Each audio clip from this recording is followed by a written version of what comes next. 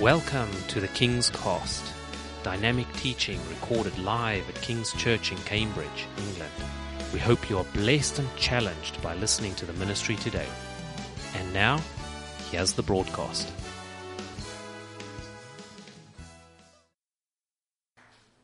Oh, hallelujah. Well, after this morning, it's like just jump back in and then carry on. But God is so amazing. Welcome, everybody. Some of you who weren't here this morning, I can see you coming along. So welcome. Just quickly, so we have got a stall downstairs. So everything that I'm sharing, I've put into a book, so you can grab a copy downstairs. This book has been around the world, and we've had such amazing testimonies come back from people that not only have bought it and read it for themselves, but people that have gifted it. So we're quite creative with evangelism. So you find us on the streets. We like to be quite creative with videos, out on social media. There's so many things we can do these days. And with books, so people have gifted this. So even if you don't buy it for yourself, if you're a bit nervous about sharing your faith with somebody, grab this book and you can give it to somebody as a gift. Because I've had numerous stories of people that have bought this. A woman bought this for her niece who was backslidden. She got a hold of this book. She was given it for Christmas, and she rededicated her life to the Lord. There's another woman who owns a hotel. She bought a couple of these, and she's really spirit-led. So when people come to a hotel, if she feels to give them a copy, she'll give them one. And this girl came to her hotel, and she was really broken. She could see that she was in despair. And she gave her a copy of the book. She placed it on her bed. And she said, have a read of this. The next day, the woman came up to her in tears, just floods of tears, just saying, this is me. She really related with my story. She gave her life to the Lord. She got baptized and is now serving in a church. Amen. Hallelujah. So, just to encourage you, it doesn't matter what way you've come in here today. Even some of you this week, the challenges that you've been facing, the things that have been against you, the like a cloud of oppression, that you feel like there's some depression that's trying to come on you. I want to say that today is a day that will be broken. Anxiety has to go. As born again, spirit-filled believers, I declare that none of that should have authority in any of our lives. We go through things as Christians. It's not all, hunky-dory, but with Jesus on our side, we'll never fail. I love that song we were singing, you never fail me yet. I just don't like that yet, if I have to be honest with you. I can never say he's never failed me yet, because it's almost as if we're saying he's going to fail us. I can never say that. I always just say he's never failed me. He's never gonna fail me. Because he'll never leave us. He'll never forsake us. People come and go. Our parents will let us down. Our loved ones will let us down. But Jesus will never, ever let us down. Hallelujah. So hands up if you've never heard my story before. Give me a love it. That's good. I like it when there's people that haven't heard it before. So what I really want to share with you today is my story, and just what I feel the Lord's laid on my heart is just to really kind of delve deep into the Father's heart for us. How much God loves us, but how much our Daddy God loves us. You see, I wasn't given the best start in life. You hear of some people, they've been born into pastors' families and their lineage of revivalists and apostles and prophets. I'm not one of those. I don't know any of my history that would have any kind of Christian history at all. Maybe once upon a time. But my dad left before I was born, so I never knew my dad. My dad's Polish, my mum's Indian, so I'm half Indian and half Polish. And in those days, nearly 20-something years ago, it was very uncommon. We're not as multiracial as what we weren't as what we are now. So being mixed race growing up, I didn't really feel like I could relate to many people. I felt like the odd one out. When my dad left, that put my mum into depression. So you can imagine a young woman having a baby, having a man by her side. He leaves her before she's about to have a baby. And then after she's given birth to the baby, it paves the way for depression. So my mum was quite heavily depressed for as long as I can remember growing up. 5, 6 years old, I started knowing that, I didn't feel that love from my mum. My mum didn't really know how to give me that affection. It wasn't that she didn't love me. She just didn't know how to give me that love. You see, I felt rejected. I was thinking that maybe my dad was going to come back for me, but my dad didn't come back. So then that paved a way for that hole in my heart. And you see, I was carrying that hole, but God designed us, and through the fall, that hole arrived.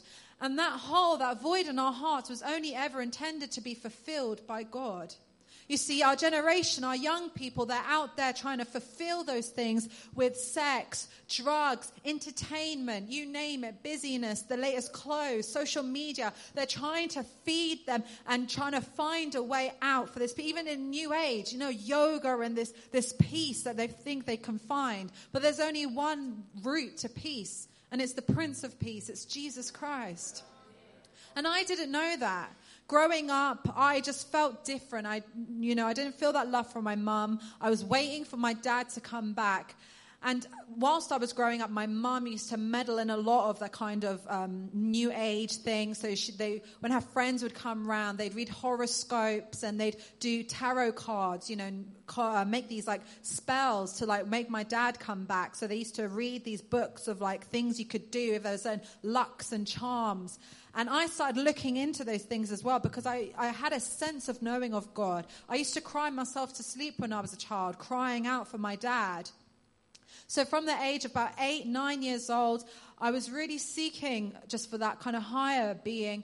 And I was the responsible adult in my home. Because my mum was heavily depressed most days, the curtains would be closed. She'd be sleeping most of the day. I'd have to take myself to school, bring myself back, do cooking, go and do the groceries, bring them back on my own. They used to hurt my poor little hands. But I did what I had to do. I was an only child, so I had to keep myself occupied. Didn't really engage much with any people out of school. It was school and home. And then as this yearning for a father came into my heart, I was really wanting a dad, and it'd only ever been me and my mum. And come 10 years old, my mum met somebody who was supposed to be my dad, and I'm thinking, great, this is it. I'm going to have a dad, I'm going to have a family, and my life is about to get better.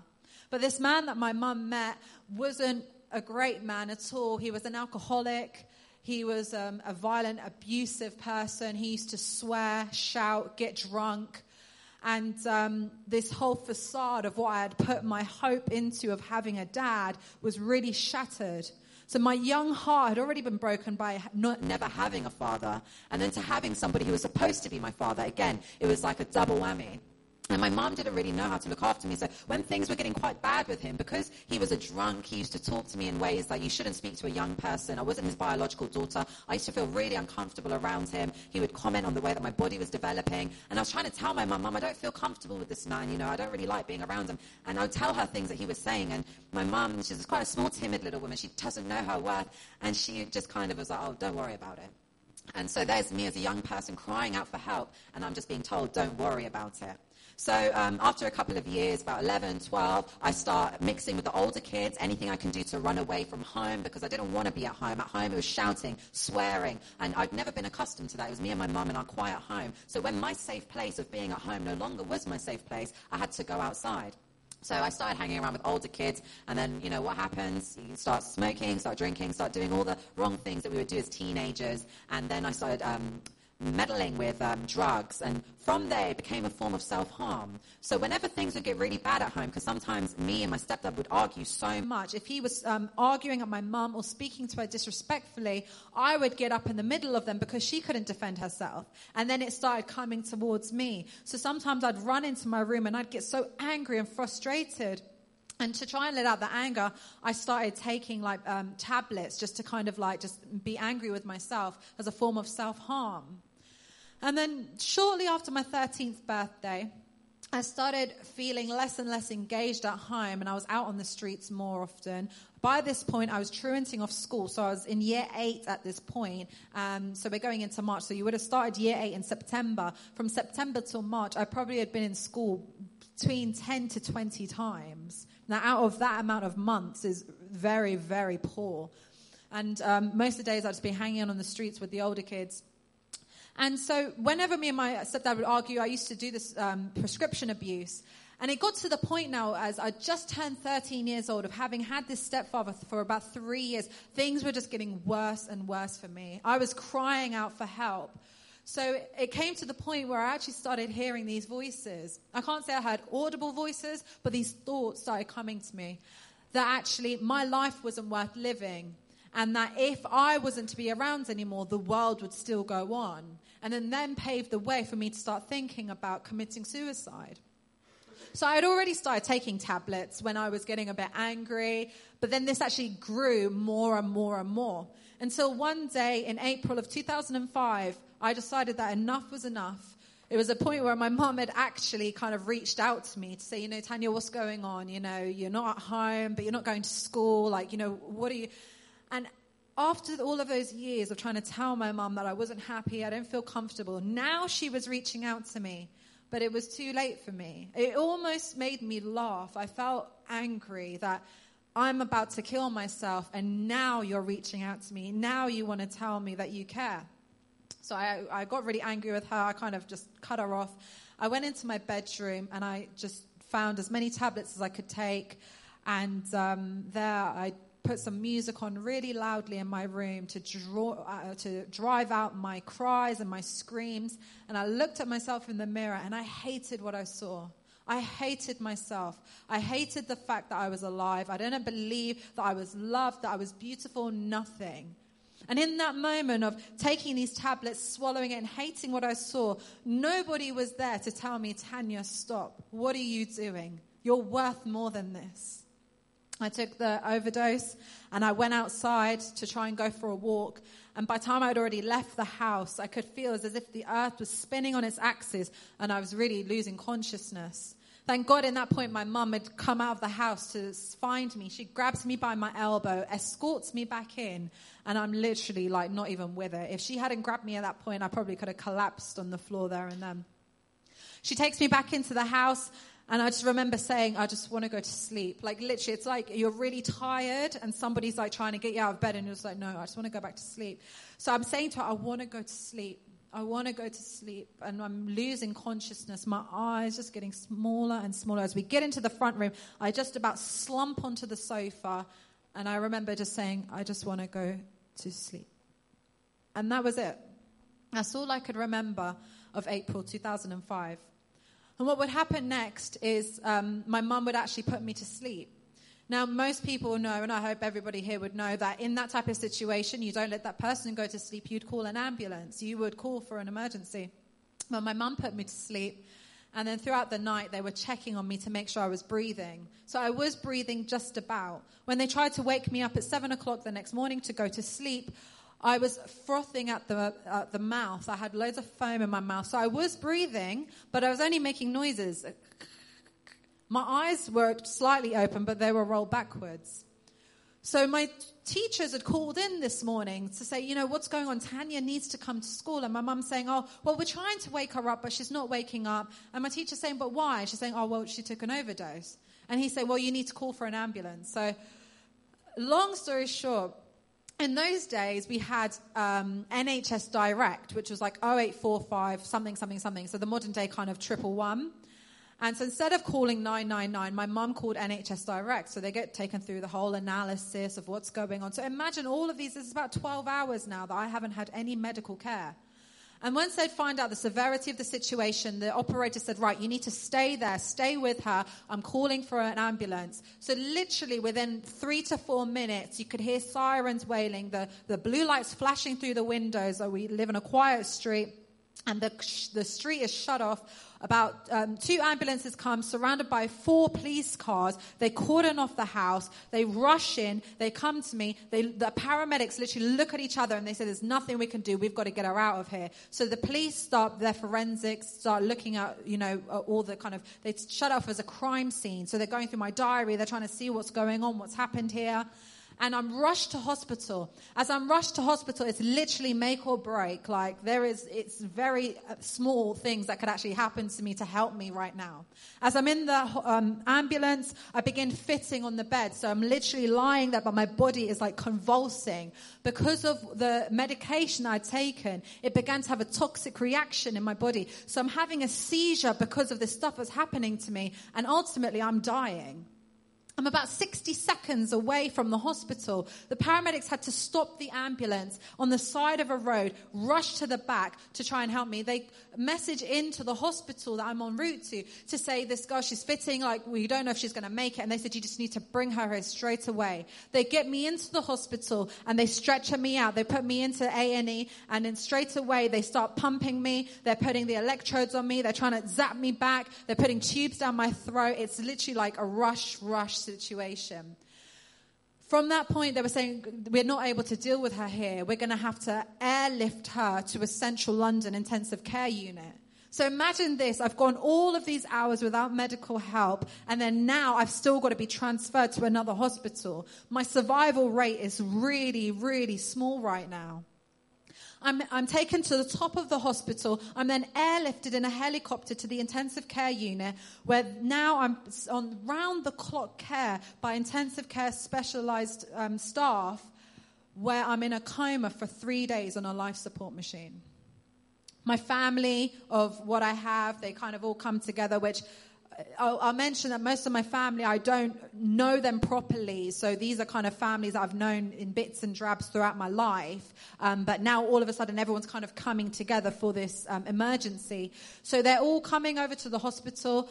Then they're in a waiting room. And then the specialists come in and they ask them to sit into this room. And they sit them down. And they tell my family, my mum, they're saying, ultimately, we're really sorry, but you're going to have to prepare for the worst.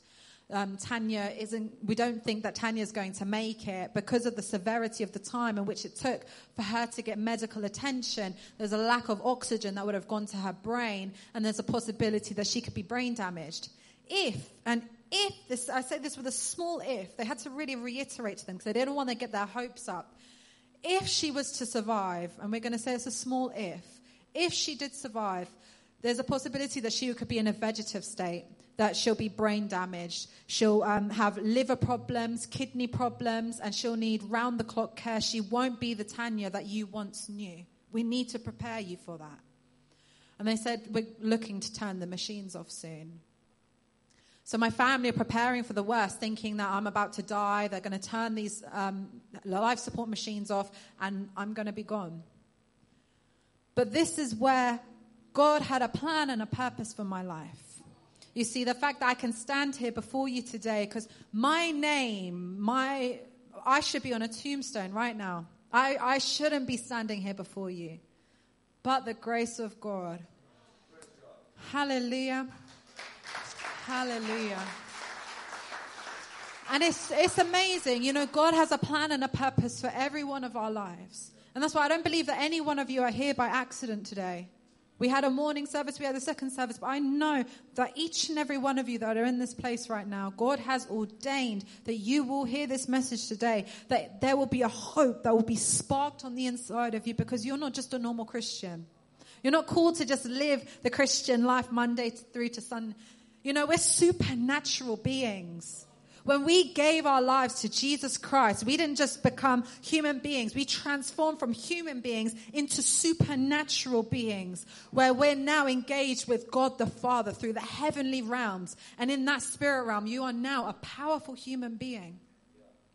So I survived that coma. I woke up, and you can read more in the story. I can't go into all of it in depth. I wake up and I'm barely making these lights out. But what happened is, obviously my mum neglected me. She didn't call for an ambulance when she was meant to. She did what she thought was right, but was wrong. And obviously because of neglect, social services had to get involved. And I spent about 2 weeks in hospital recovering. And I was under careful watch of mental health staff who thought, obviously, I had mental health problems, because anyone that wants to try and kill themselves has mental health problems. That's not always the case. They'd say that, but really I was crying out for help. I was looking for a way out. And many people that try and commit suicide are crying out for help. They're wanting to end their pain. But suicide is a permanent solution to a temporary problem. It's temporal. Whatever you're going through, even whatever situation, whatever circumstance you've been going through this week, this year, or something that's happened to you, it's only temporary. Because in the light of eternity, in the light of where we're going to be standing for all of eternity, it doesn't matter what's formed against us, it will not prosper. Because nothing can take us out. Because we're still standing. We still have breath in our lungs. We're still here to tell the story. I'm here to share my story, and so are you. I got taken into foster care, and my foster carers were Christians. Now, I don't know if there's any Christians in here that foster, but it's always worth checking with the Lord if that's something that you should do, because again, we're all about creative evangelism. In any way that we can, we want to share the gospel. If it's through our Facebook, if it's with our neighbors, if it's on the streets, if it's through books, if it's through opening your home to somebody, if it's loving a stranger, reaching out for the one. There's so many ways that we can win this world for Jesus Christ. So I got taken in by these Christian carers, and I was actually meant to go to a mental health hospital. I was only meant to stay with them for a few weeks, and then I'd be going on to a mental health hospital. I went to this mental health hospital, and I really didn't belong there. I didn't want to be there. The kids there had scars around their necks from where they had tried to commit suicide, but it didn't work, so then they tried again, like the guy you met with yesterday. They had scars on their arms, and I was just sitting there, and these kids were medicated as well, so they weren't really all with it. And I was just thinking, Lord, this is like, well, I didn't say Lord at the time, but I was just saying to myself, like, this isn't me. I'm not crazy. And with my mum, if I was in my mum's care, my mum would have said, they say you're crazy, you have to go. My mum didn't know her worth. She never empowered me to know my worth, to have a decision. So if they were to say to my mum, she has to go, I would have gone. The social services said I had to go into foster care. She gave me away to foster care. But I'm here now in a new family with Christian foster carers. And my foster mum said to me, Tanya, I don't believe that you're crazy. So if you don't want to go to that mental health hospital, you don't have to. And for once in my life, for 13 years of living, somebody had just spoken a tad bit of life into me to say, Tanya, you have a choice. Your choice matters. And this was the beginning of a transition that would happen in my life. But the next thing that would happen is a conversation that would change my life for all of eternity. After I came back from the mental health hospital, my foster mum called me downstairs, and we're sitting in the living room, and she said, Tanya, I want to have a chat with you. I'm sitting with her, and she said, Tanya, I want to know, why did you do what you did? Why did you try to commit suicide? And I didn't have an answer, and in all fairness, I didn't really want to share much with her. I didn't know her that way. But she sat me down and she spoke to me in so much love, but she told me really firmly, and she told me a truth that would change my life for all of eternity. And I don't say that changed my life for all of eternity, because this life is not the end. She said, Tanya, your life is not your life to take. Your life belongs to God. God has a plan and a purpose for your life. He knew you before you were in your mother's womb. And he knows your name from the moment that you were conceived. And she was saying how Jesus died on the cross for me. She said that, Tanya, if you would have died, you would have gone to hell because you didn't know Jesus Christ as your Lord and Savior. And I was really like, wow. That didn't occur to me. And the next thing she said to me is she said, Tanya, God is the Father that you've never had. And I'd never heard anything like that before. My whole 13 years at that point had been crying out for my daddy. My dad's Polish. I thought he was a Polish prince in Poland. He's going to come for me one day. So that was something I'd always held on to in my heart. And now here is a woman telling me that God is my Father. He's the Father that I've never had. He's the Father that will never leave me nor forsake me. He's the dad that loves me no matter what happens. And that sparked a hope on the inside of me. I began going to church with them, and after a couple of months, I was in a church service like this. Somebody came, they shared their story, a really powerful story of how Jesus had transformed this person's life. And then I was looking, thinking, my gosh, God isn't just changing my life, because for me, I tried to commit suicide, and I knew that I could have died, so I knew that I'd been given a new start. Our church was called New Life, and I genuinely knew that I had been given a new life. I'd been given a new start, I'd been given a new family. And from that point, he did the altar call. And he said, if there's anyone here, you want to give your life to Jesus. Before I knew it, I'm standing up. And I'm thinking, oh my gosh, I don't even know how I'm standing up. I believe it was the Holy Spirit. And at that point, I said the sinner's prayer. And I said, Jesus, if you're real, I want you to reveal yourself to me. And he did. And I'm not going to say it was easy. It wasn't. I've had my ups and downs. You see, I gave my life to the Lord when I was 13. So from 13 to 19, I went through a lot of stuff. I left foster care when I was 16. I ran away. I didn't know what it was to have a family. I couldn't comprehend this love that this family was trying to show me. I didn't allow them to love me because I'd never known love. All I was ever accustomed to was people coming and going or people not showing too much love. That was my story. So for this family to take me in and say I'm part of their family was really hard for me. I loved them. They were so good to me. They led me to the Lord. But I had issues on the inside of me. You see, I was orphaned in the spirit. I gave my life to Jesus and it was amazing. I was so passionate, but I didn't know who I was. I didn't know that I was a loved daughter of the King, that he's Abba Father. And I called him my dad, but that hardness on the inside of me, the things I had been through, I hadn't allowed him to break into me and become that father to me. So after living all those years as a teenager, not really living for God, there came a point when I wanted to just give up this double standard of living. 1 foot in the church, 1 foot in the world, living like life with my friends, but then trying to be with church friends, smoking, drinking, doing all that type of stuff that I shouldn't be doing because I knew that God had a plan and a purpose for my life. And there was a point when I just got on my knees and I just said, God, I know that you didn't save me to just be a drug addict. You didn't just save me for me to just carry on being in the world. I know that you've got a bigger plan and a purpose for my life. And Lord, I want to give you back my life. But if I'm going to do it, I want to do this properly this time. If I'm going to do it, I want to change the world. I want to share my story. I want to see other people get set free. And so at 19 years old, I gave my life back to the Lord and I went crawling back to church and I asked Jesus to forgive me. And from that point began a journey where I really got hungry for God. And like what Daniel was saying this morning, there has to be a point when we have that kind of moment when we give our lives to the Lord. And if you can go plain sailing from there, that's fantastic. But some of us, we give our lives to the Lord and then we get to a certain bit of complacency when we're just used to church and it's the normal. And like what we were saying, I love how honest we're being, that we get really comfortable, that we're not even really soul focused. We're just thinking about ourselves. And that's what I was doing. I was kind of going through the motions of church. You have your reserved seat every Sunday. If anyone sits in that seat, I'm looking at you. You've got to move, And it's like, I was like, God, there has to be more to church than this. I don't want to just be coming to church and going and doing my life during the week when I'm really struggling. It's like, I had these things on the inside of me that I'm meant to be all holy on the outside, but on the inside, it was like, there's still like grossness on the inside of me. There's still unforgiveness. There's bitterness. There's jealousy. Lord, you have to do something with me. So I began opening my Bible. I was reading the book of Acts and it was like looking at the early church and I'm thinking, God, you need to do something like this in my life. So during this phase of my life, I felt the Lord tell me to go on a Daniel fast. So I'd started Bible school and I went on a Daniel fast and I was like, Lord, what is it that you want me to go on a fast for? And he said, just go on a fast. And then after about 2 weeks, consecutively, he'd wake me up every kind of Sunday and say, pray for your husband. And I was only about 19, 20 at this point, and I'm saying, husband? What husband? And the Lord said, just pray. So I had this prayer. I was like, okay, Lord, wherever he is, I just pray that, we'll meet in your perfect timing. Wherever he is, keep him safe. Help me to wait for him as he waits for me. And this happened consecutively for about 2 weeks. And then the following year, I'm still on fire for God. I'm just still crying out for him. And in the midst of all of that, though, it's being obedient, remaining faithful to what God's called you to do, but holding on to the promises that he's given you. And when I came back to the Lord, I said, God, I just want a family. Give me a husband and a daughter and a home, like just something little, like literally.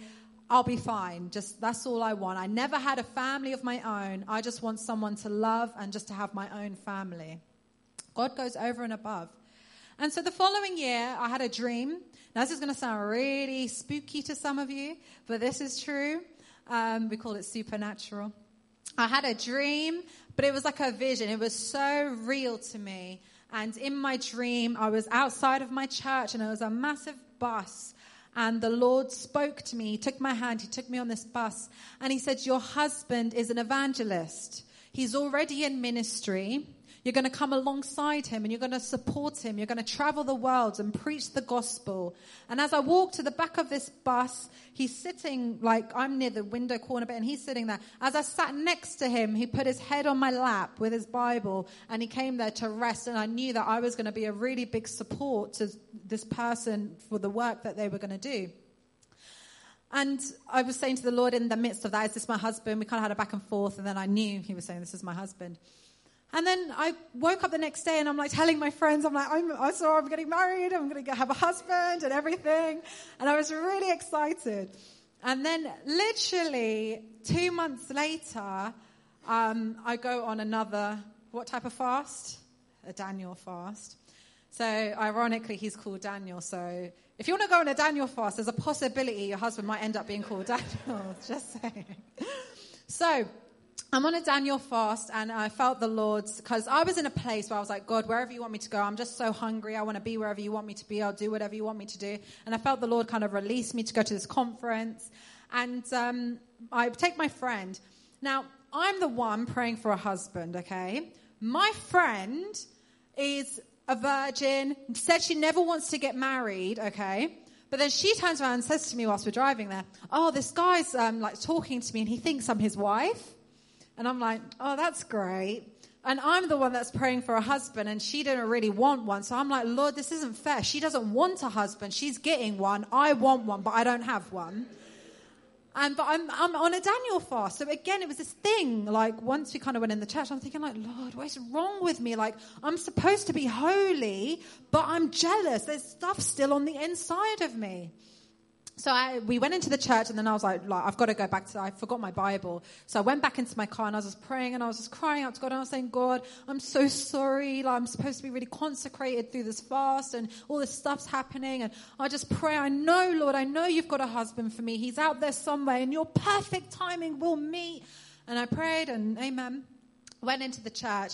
And the enemy was just beating me up, if I'm honest. He was just having it with me. Like, I was in worship, like praying, worshiping, but I wasn't. I was having this big argument with God, but I looked really holy. It was like this. And Daniel's standing in front of me, my husband, and he feels the Holy Spirit say, look behind you. So he looks behind him, and he thinks, wow, she's so passionate. But I'm having this argument with God, just saying, God, take this away from me. I can't take it. I'm such a horrible person and la-di-da-da-da. But nonetheless, you know, the things that we go through, honestly, sometimes when you feel like the burden you're carrying is just too much, sometimes you don't realize you're on the brink of your breakthrough. You don't know what's on the other side. If you will just maintain, stand strong. Stand strong. Anyway, so obviously after that, we started talking and we, you know, spoke a bit. And now we're married. And now we're trying. Yeah, just like that. Hallelujah. But now we're traveling the world and we're seeing lives transformed. You know, we've given our lives like everything. We gave up careers, we've given up work to literally just to spread the gospel, and we've traveled across the nations. And my foster mum, one thing that she actually said to me when we had that conversation that night is she said, Tanya, you didn't come to this house by accident. She said it was God's very plan that you came here because you're going to travel the world and share your story with other people, and you're going to help set other people free. And now, to this day, over 250,000 of people have heard my story, and I've traveled to many nations sharing this story. So I want to encourage you, for Jeremiah 29 verse 11 says, for I know the plans that I have for you, says the Lord, plans to give you a hope and a future.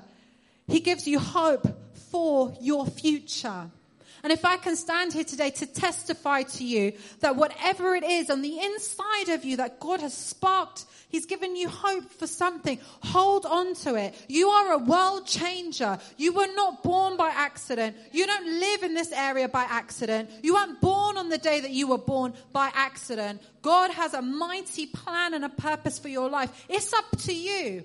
It's up to you if you want to hold on to that and believe it, because that's all I had. I've been suicidal. I've been to the point where I haven't wanted to live. But then the moment that I was told about this Jesus and that he has a plan for my life, that's all I had to hold on to. I didn't have a mummy and a daddy to kind of love me through it. I had no one. There was points in my life when I was living in a hostel and I didn't have no money, no food, but I'd held on to that promise even in the midst of my pain. And I want to encourage you, because I'm speaking to somebody here today, even if it's one of you, that God has a plan and a purpose for your life, and he wants to use you to change this world. He wants to use you to change your world. Hallelujah. If he can do it for me, he can do it for you. He took me off of my life support machine, and some of you are on your life support machine today. Some of you have been going through something when you're feeling like, I want to give up. I want to turn this switch off. But I've come here today to tell you that the Lord is saying, no, I have a plan for your life. I have a purpose for your life. Jeremiah 29 verse 11. We love that scripture. It's a promise. It's a popular promise. But we want to share today, to read it in context, that if you go on to verse 12 and 13. Should we go there? If you've got your Bibles with you, if there's someone next to you who doesn't have their Bible, just share it with them so they can have a look at this.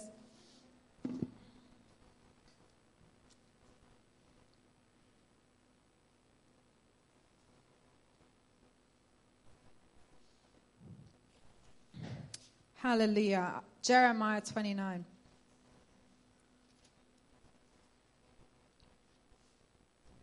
Jeremiah 29 verse 11. For I know the thoughts that I think towards you, says the Lord. Thoughts of peace and not of evil, to give you a hope, to give you a future and a hope. Now let's go into verse 12 and 13. Then you will call upon me and go and pray to me, and I will listen to you. And you will seek me and find me when you search for me with a little bit of your heart. No. When you search for me through Facebook. No.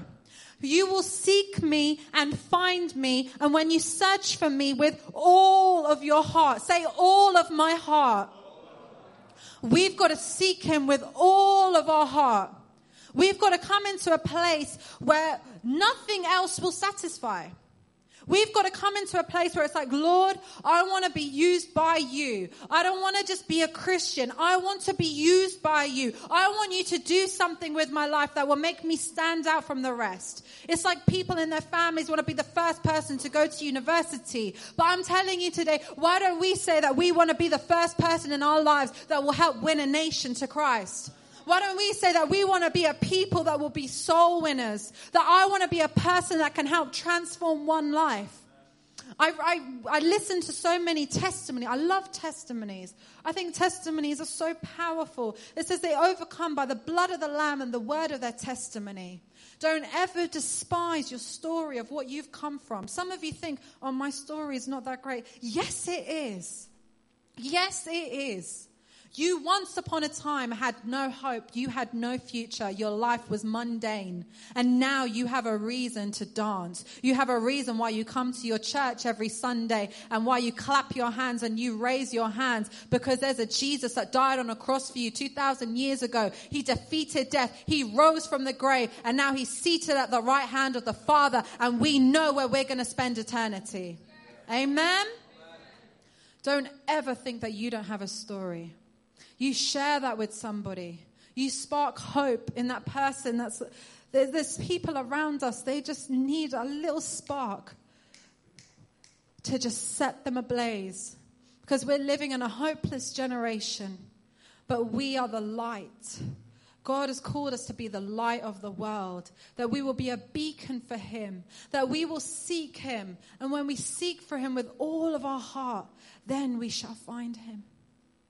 You see, some of us, we've really got to get hungry for God.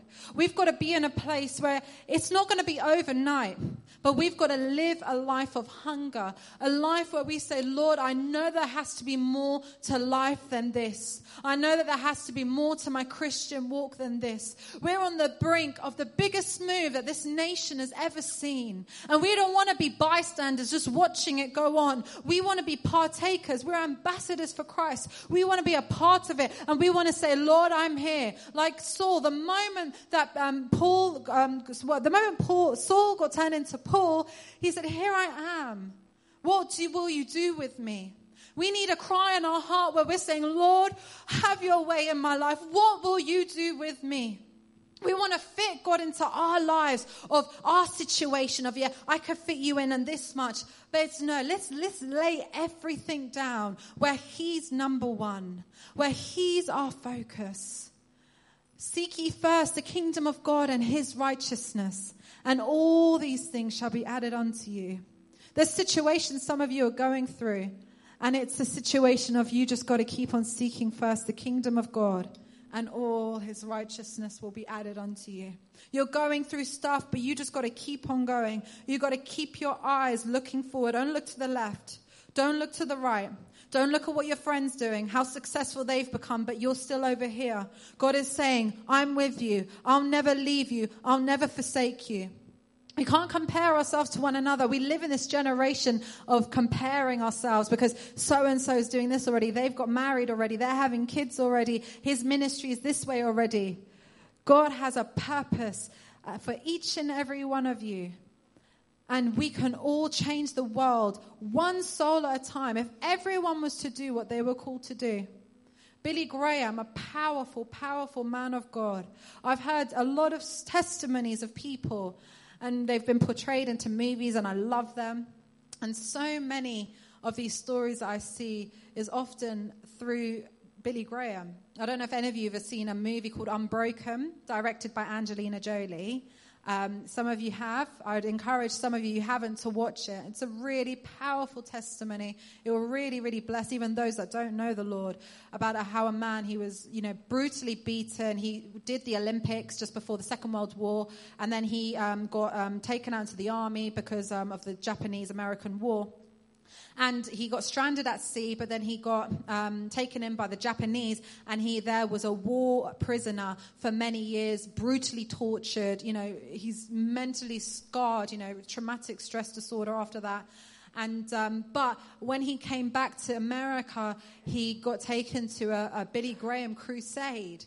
And there he gave his life to the Lord. And then now he's got this amazing testimony that he shares. He was able to go back to his country, to Japan, to forgive the people who tortured him and beat him in his prison. And they too gave their lives to the Lord. So I want to encourage you guys that all of you have something on the inside of you. And it may take a while for you to do some heart searching. And you see, the thing is, I didn't know God as my Father. And that was a big hindrance and a big blockage in my life. And today I really want to pray over some of you, that some of you have not really encountered him as Daddy. Some of you may not known him as your father because of something your earthly father's done. Or maybe something that your earthly father hasn't done because you didn't have one. Or maybe you had a great earthly father. But God is the greatest father that you could ever have. So I want to ask you guys to just close your eyes right now. If you could jump on the keys when you're ready. You see, if God could take me off a life support machine when I was suicidal to give me life, he can do it for you. If he can take me from abandonment issues and to be adopted by him, he can do it for you. I didn't have my earthly father, but he's given me my heavenly Father. I didn't have an earthly family, but he's given me my heavenly family. If he can heal me of my emotional wounds, he can do the same for you. Psalm 27 and verse 10 says, for when your mother and your father forsake you, the Lord will adopt you. I tried to look that up in all the translations that I could to get a greater understanding of that, and I simply couldn't. Because it says the truth that when your mother and father forsake you, the Lord will adopt you. You can't translate that any differently or make it any more clearer. He will adopt you. John 15 verse 16 says, you didn't choose me. I chose you. God says, you were my idea. I knew you before you were in your mother's womb. I knitted you together so perfectly to make you the person that you are. You weren't an accident. You see, God created us perfect in the beginning. The perfect relationship, Adam and Eve in the garden, the great example of relationship. What our God is all about, the God of relationship, the God of restoration. It was perfect. He made Eve, and in that, he said it's perfect. There was nothing else that he needed. It's relationship. But then the enemy, that evil enemy came in to try and take them away, to take their eyes off of who they were, and said, did God really say? Like the enemy's been trying to say to some of you recently, has God got a plan for your life? Is God going to restore that back to you? Is God really going to do that in your life? Is he going to heal you? Is this anxiety ever going to leave you? Is that depression ever going to lift off of you? They chose to believe those lies, and they questioned, who are they? And that then led to the fall of man. And that was the end for the world as what we knew it. But God in his mercy sent his one and only begotten Son. The Son that he loved so much, to take on flesh, to become like us. For he who knew no sin became sin, so that we may become the righteousness of God in him. Jesus came to this world and he became like us. He came amongst us, he dwelled amongst us, and he showed us the way to the Father.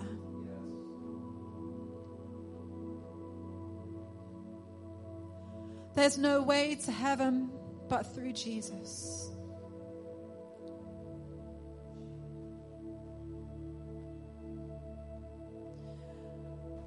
The whole human race, we were doomed. We were doomed for all of eternity. Gone.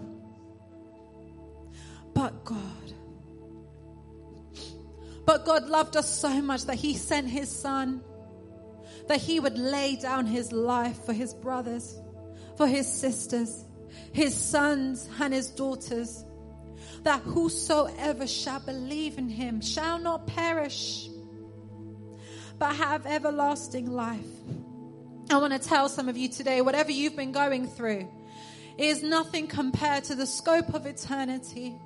If I can just give you hope today, is that whatever you've been facing, it's not forever. But for a moment. Because Jesus comes into the situation. And when Jesus comes into the situation, he says, it is finished. No more depression. No more cancer. No more sickness. No more anxiety. No more lies. No more abandonment. Put it on me. Put it on me. I'll take it. I'll take it for them. Because I love them so much that I want them with me in my Father's heaven. So firstly, I want to say right now today, if there's anybody in this place and you don't know Jesus Christ as your Lord and Savior, that if you were to die today, that you wouldn't know where you're going to go. If you want a guarantee of where you will spend eternity, I want you to raise your hand right now. Just lift it up high. Just say, I want to give my life to Jesus. And there may be some of you that you've just been feeling like you haven't really been walking with the Lord properly. Or there's certain situations that you've been feeling like anxiety, kind of like a depressive. And I'm not going to say depression because you know it's not depression. But you feel like there's been a cloud that's a bit depressive. That's like been trying to torment you and come over your life. I want you to take that step of faith and stand up right now and come to the front because I want to pray with you. As you stand up, you're going to take it as an act of faith that you don't want this anymore. And I want us to all stand to our feet just as we honor those that will come to the front. And just open up your voice in your heavenly language and just cry out to him. I can't get hungry for you. You've got to get hungry for yourself. There's so much more that God has for you. There's so much more. If he could do it for me, he can do it for you. Come, sweetheart. Hallelujah. That's it. You pray. Pray in your heavenly language.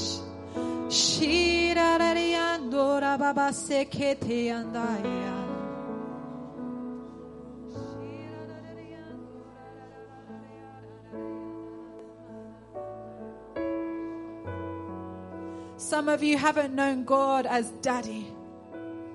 And if you want me to pray for you, I want you to come out right now, that you will know God as your Father. That's it, just come.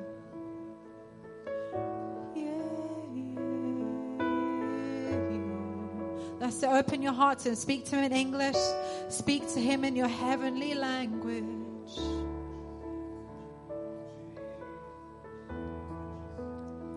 Today is the day of salvation.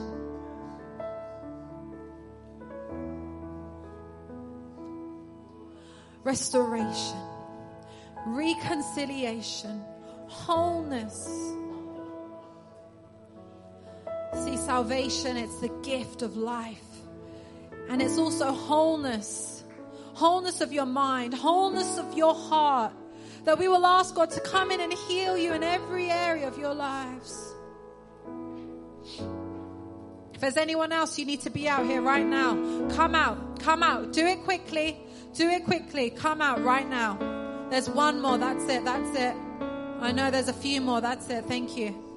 Today is the day. Don't say, oh, what if? Today is the day for salvation.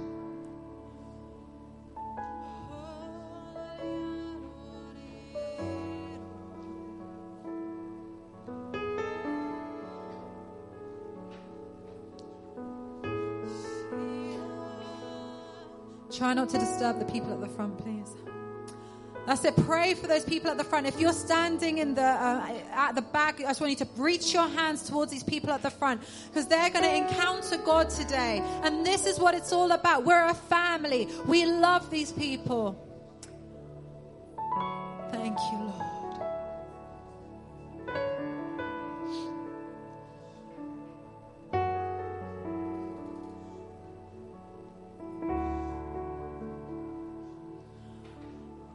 Firstly, I'm going to get us to say a corporate prayer. We're all going to say this together for those that are giving their lives to Jesus for the first time today. So I just want you to repeat this after me and just say, God, I come to you today. I believe you created me. And I believe that you love me. I haven't lived my life for you, but for myself. I need your help. I need you in my life. I thank you for Jesus. I believe he is your son, whom you sent to die on the cross, so that through him I can be washed, forgiven and healed, to have eternal life. Jesus, come into my heart. Be my Lord and Savior from this day forward, and I will follow you all the days of my life. In Jesus' name. And be the Father that I've never had. Amen. Thank you for listening, and we trust that the Word of God has inspired you today. For further information about King's Church, or to access our large archive of other recordings, go to www.kingscambridge.org. If you're listening on iTunes, we would love you to leave us some feedback. God bless and goodbye.